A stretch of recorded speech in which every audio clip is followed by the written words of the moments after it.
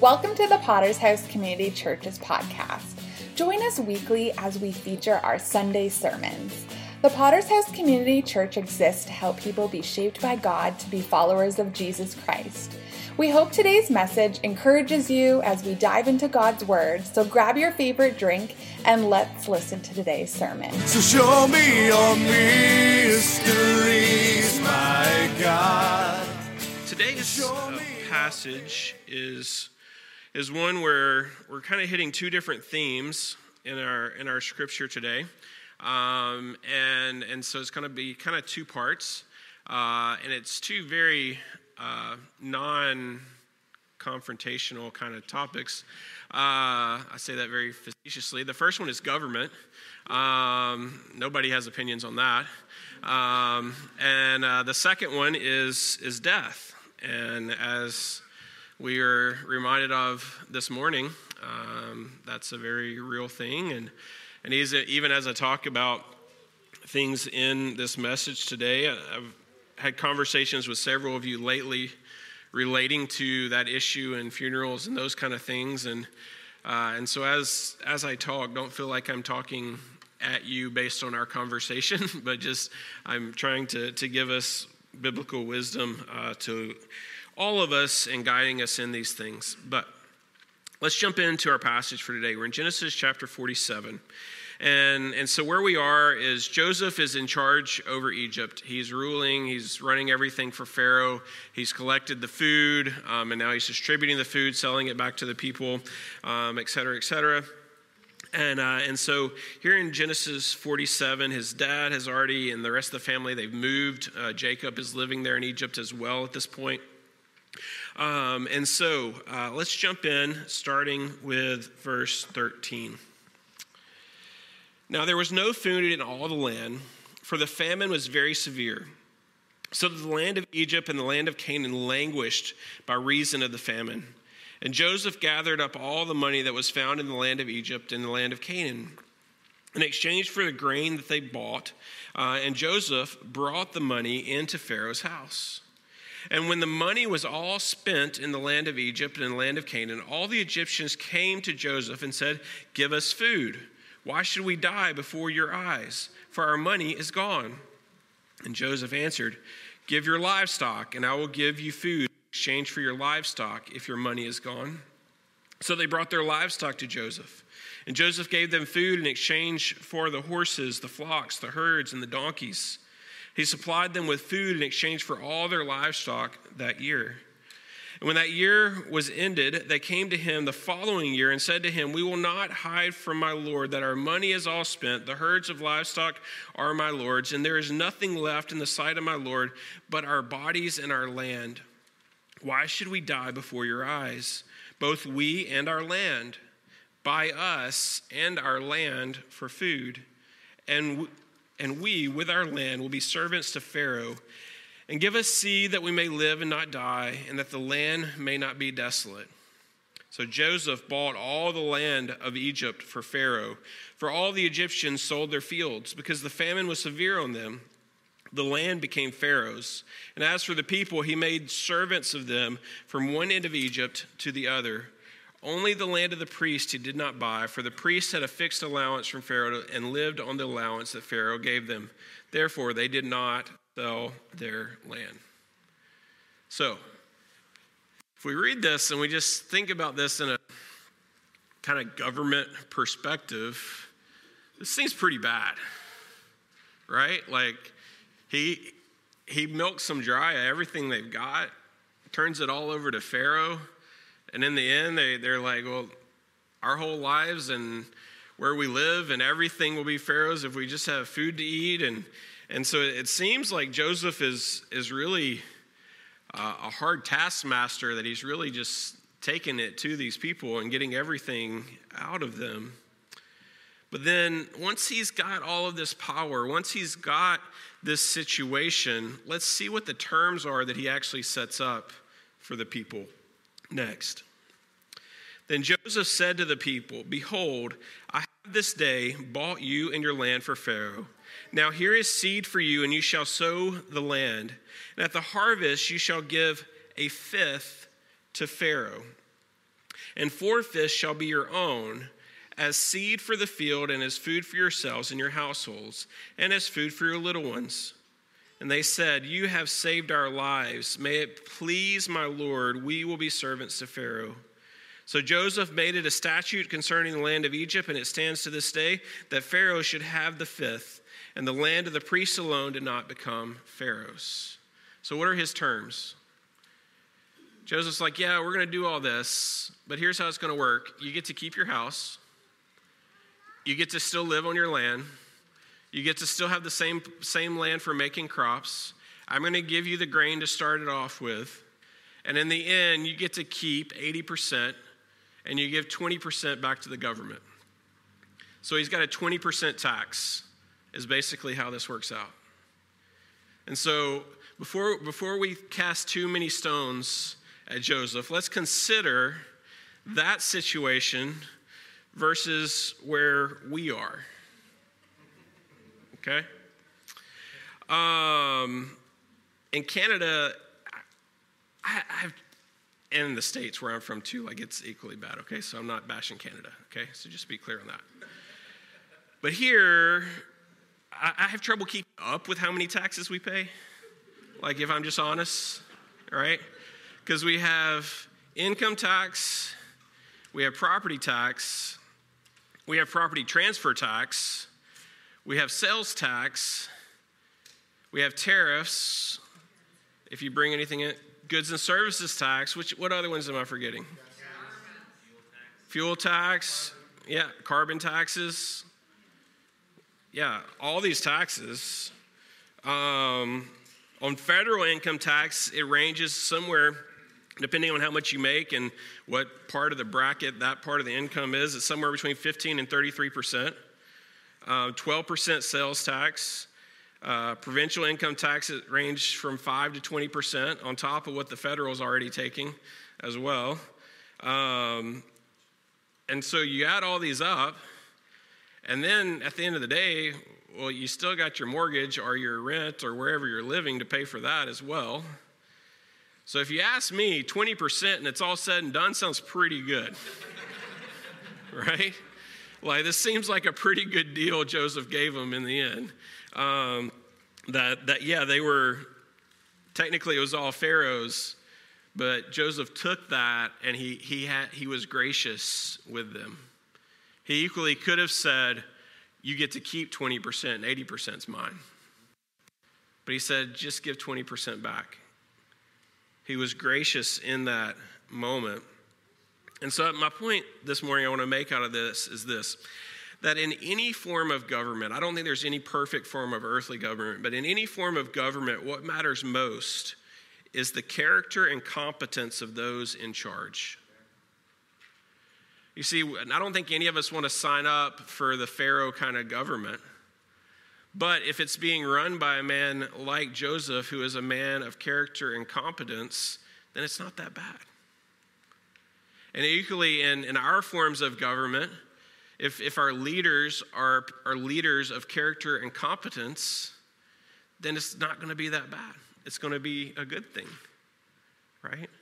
He had the competence because he didn't just sit there just handing out all of the grain and get nothing back. He was a business savvy kind of individual. Like he made a good deal for Pharaoh, which is who he was under and who he was working for.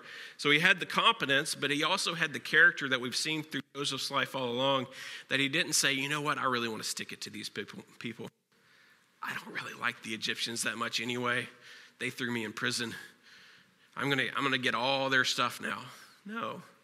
He has godly character in the situation, and he acts in a very reasonable way and sets up reasonable parameters for these people.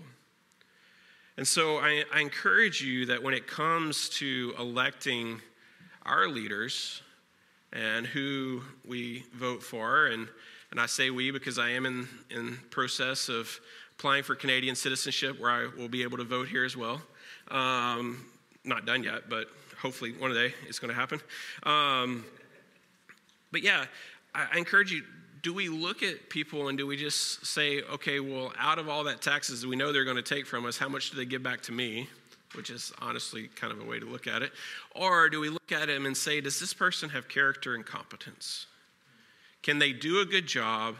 And do they have the kind of character that we need in a leader? Whether that's on the national level, provincial level, or local level. Is this a person of character and competence? Can they do the job, and can they do it with good, godly, moral character? Because whatever kind of government you're under, it will not be any better than the character of those in charge. If they don't have the character, that's going to come out in the way that they rule and the things that they do. And so what do we do if we find ourselves in a situation where our leaders are not godly? What do we do when we find ourselves in a situation where our leaders do not have that character that we would want them to have, or maybe that competence that they need? Well, Paul and Timothy found themselves in just such a situation where their government was using Christians as street lamps and literally putting them on poles and setting them on fire.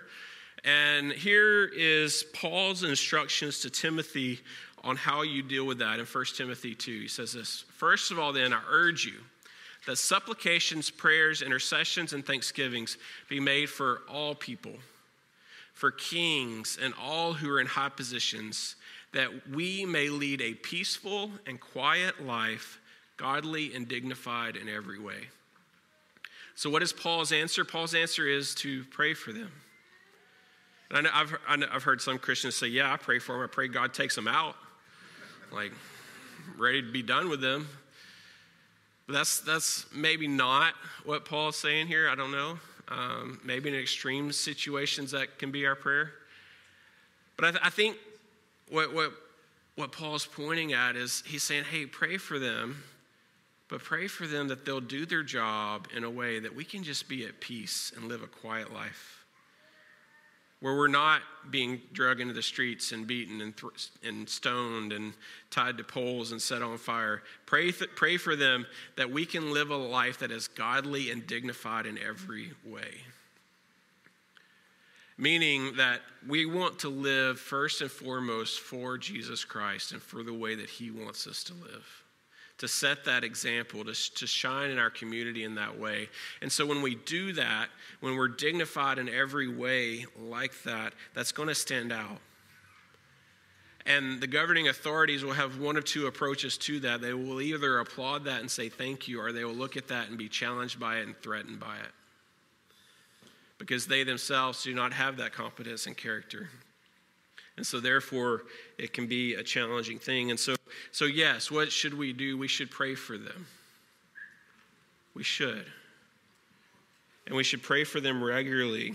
And to the end that we might be able to live the life that God wants us to live and do the things that he wants us to do. So he's not saying that when the government leads us to something that's not godly and dignified, we just accept it and go along with that. That's not what Paul's saying. No, our first allegiance is to the Lord. And so if the two are in contradiction with one another, the government versus God, go with God. But so much as it is possible, live at peace with everyone, is what Scripture tells us. And so don't go looking for trouble. But in the areas where it's either follow God or listen to the government, follow God. Okay. Let's go on with Genesis 47. And it kind of has a shift here, a change in topic. And we go into Genesis 47, starting in verse 27. It says this: "Thus Israel," that's Jacob, "settled in the land of Egypt, in the land of Goshen. And they gained possessions in it and were fruitful and multiplied greatly. And Jacob lived in the land of Egypt 17 years. So the days of Jacob, the years of his life, were 147 years. And when the time drew near that Israel must die, he called his son Joseph and said to him, 'If now I have found favor in your sight, put your hand under my thigh and promise to deal kindly and truly with me. Do not bury me in Egypt, but let me lie with my fathers. Carry me out of Egypt and bury me in their burying place.' And he answered, 'I will do as you have said.' And he said, 'Swear to me.' And he swore to him. Then Israel bowed himself upon the head of his bed." So we see here, honestly, this is one of those passages that if we're just reading our Bible, we probably just read through and like, okay, yeah, he wants to be buried with his parents. Okay, let's move on. But I think there's actually a lot here in what Jacob's desires are relating to his death and what's going to happen after his death. Because when we talk about funerals or celebrations of life or however you want to phrase it, what we're talking about is basically this individual's, and include burials with that, this individual's last statement to the world about their life.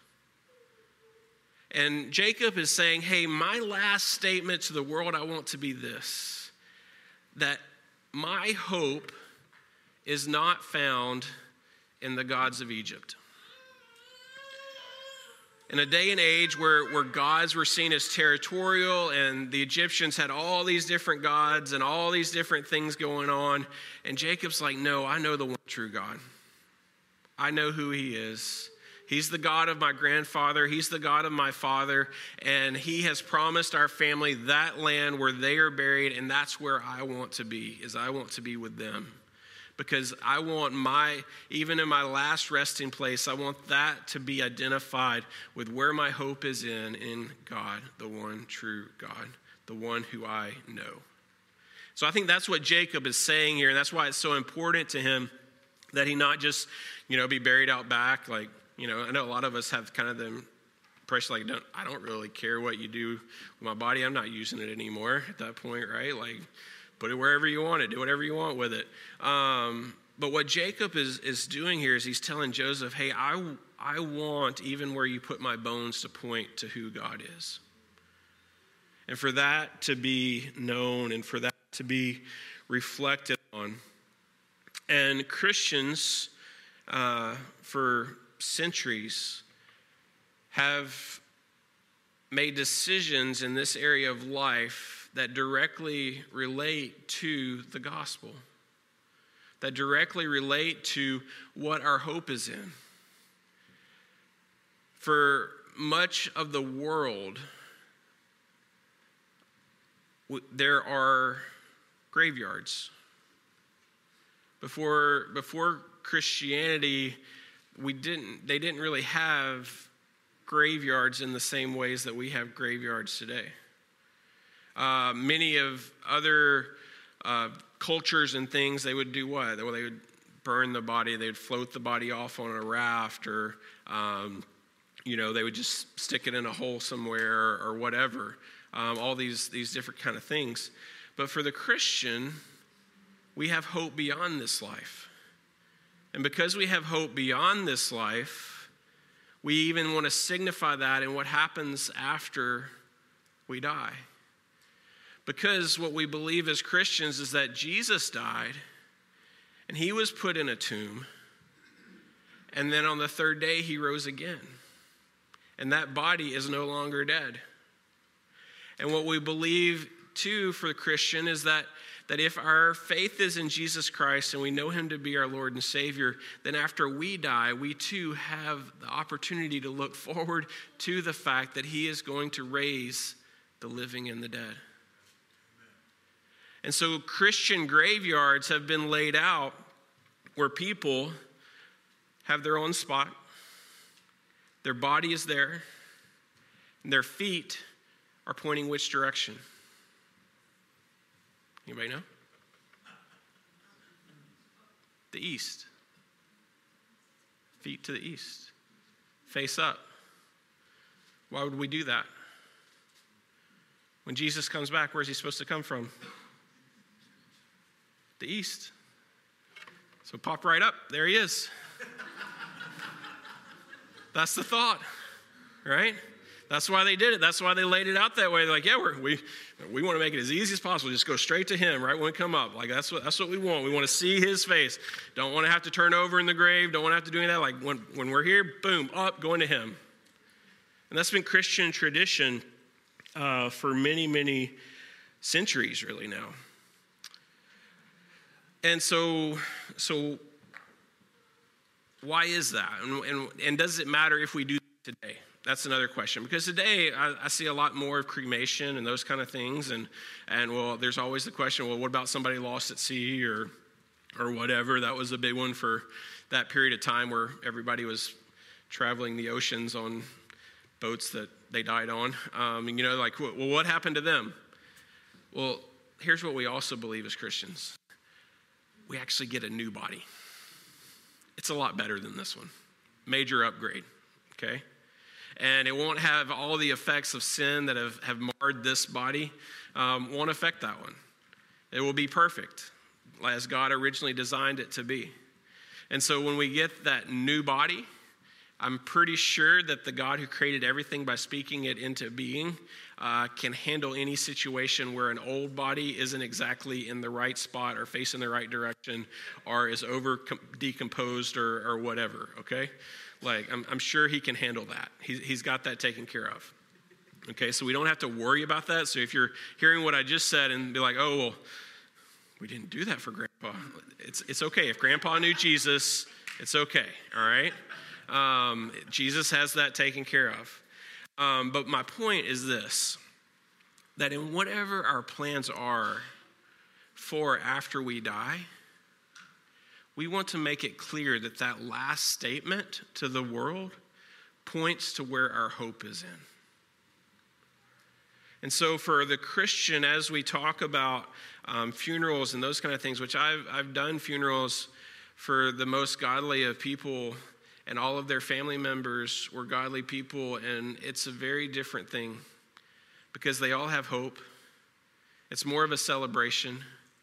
It's more of a joy of they don't have to endure this life anymore. We will miss them. We love them. We wish they were still here with us, but we know that they are with Jesus and they're better off. And that funeral is an easy funeral to do as a pastor because it's easy to offer hope. It's easy to offer encouragement in that funeral. I've equally done funerals for people where the loved ones couldn't really tell me if they knew Jesus. There wasn't any certainty. There wasn't any assurance of that. Some of these were people even in my family and family members who I don't know where they went. And that's a lot harder funeral to do because it's a lot harder to offer hope in that situation when you don't know if there is hope. Equally, I've done some funerals where they're adamant there's no way that person's in heaven. And that one's really tricky. When everybody in the rooms are kind of glad they're gone. And so, yeah, those get weird. So don't be that person, all right? Don't be that person. Don't make everybody happy you're gone. You're like, where are you going this way? I don't know. I do know this. This is the point. If you know Jesus, make sure your plans for your funeral and your burial point others to the hope that is in him. Okay? If you know Jesus, that's where we want everyone else to know there is hope. I've seen people through coming to a funeral of a loved one where the gospel was proclaimed, those family members that were left behind came to the place of saying, I need Jesus too. I've seen that happen. And so make that plan, make that a part of whoever's to take care of your stuff after you. Make sure they know, hey, this is where my hope is in. And this is what I want you to convey to anyone that's there, that after me, I know after my death, I'm going to be with Jesus.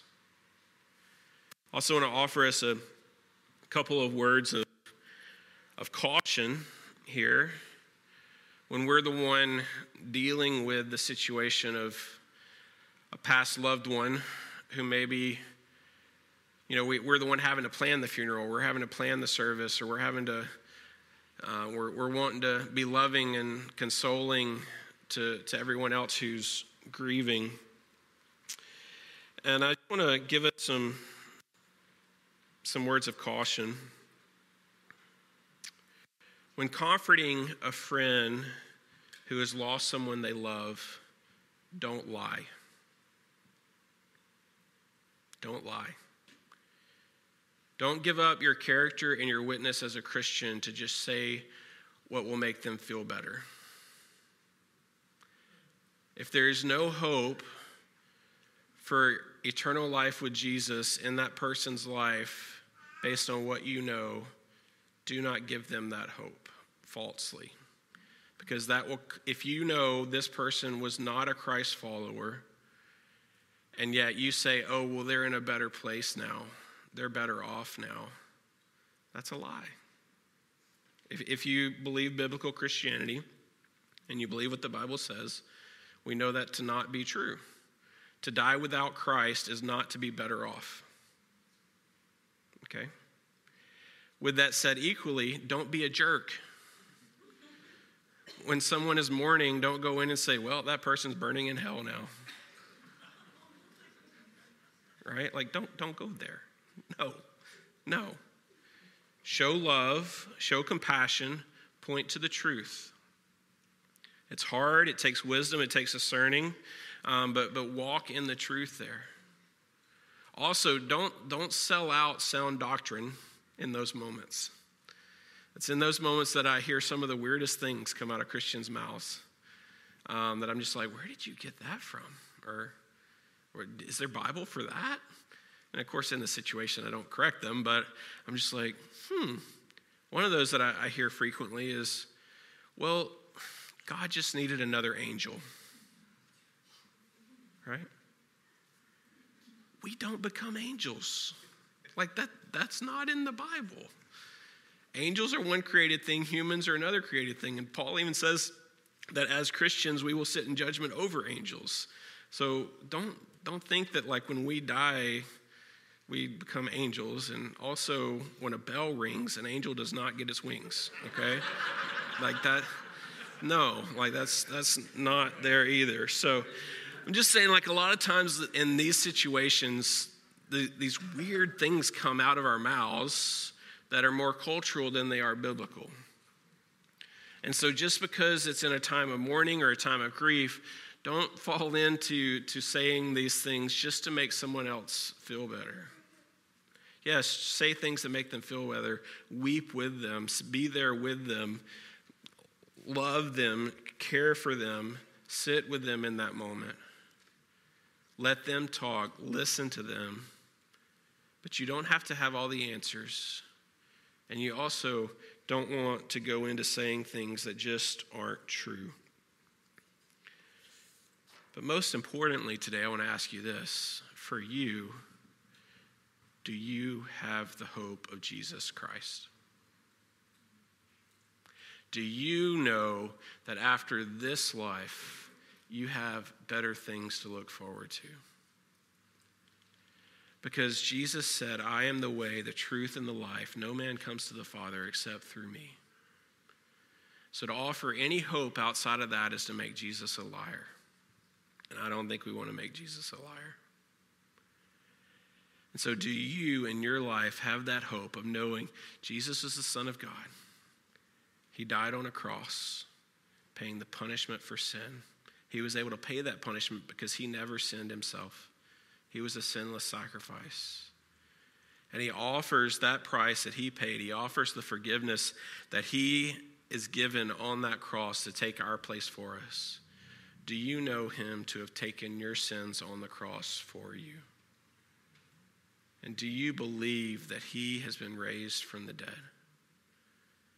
Do you believe that he's seated at the right hand of the Father and that he's going to come back again to raise the living and the dead so that those of us who know him as our Lord and Savior will get to go and be with him for all eternity?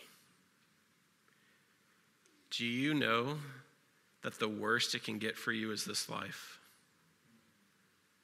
That it just gets better after this? Or are you still in the place of this life is the best there is and it only gets worse after this?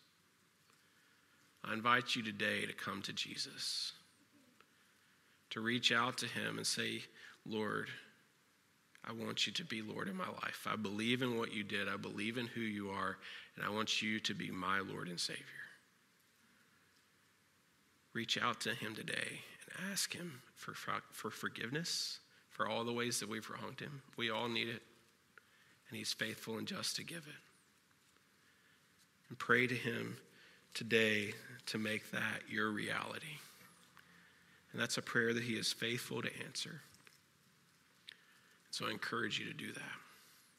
If you've done that and that's who you are, my second encouragement to you is this: make sure everybody knows it.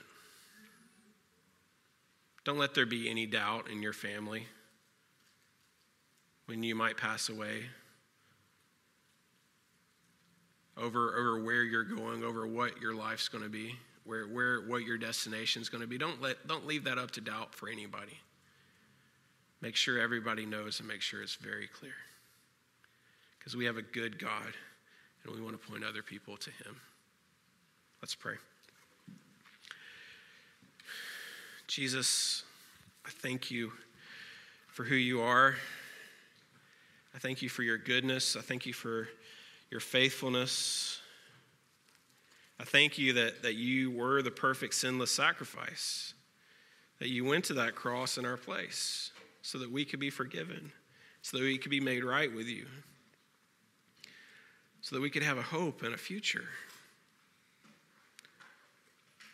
Lord, I thank you for that. I pray for anyone here who might need to know you as their Lord and Savior. I pray that today you might, through the power of your Spirit, bring them to salvation.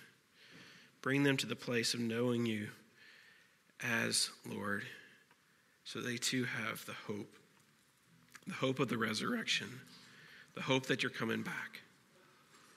Jesus, thank you for all that you do for us. In Christ's name I pray.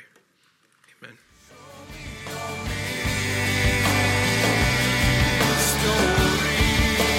Thanks for tuning in to today's episode.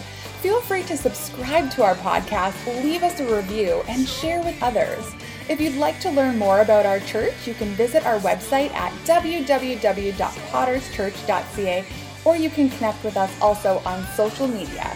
Tune in next week for a brand new episode of our weekly sermon series. We hope that you have such an amazing rest of your day. Please reveal yourself.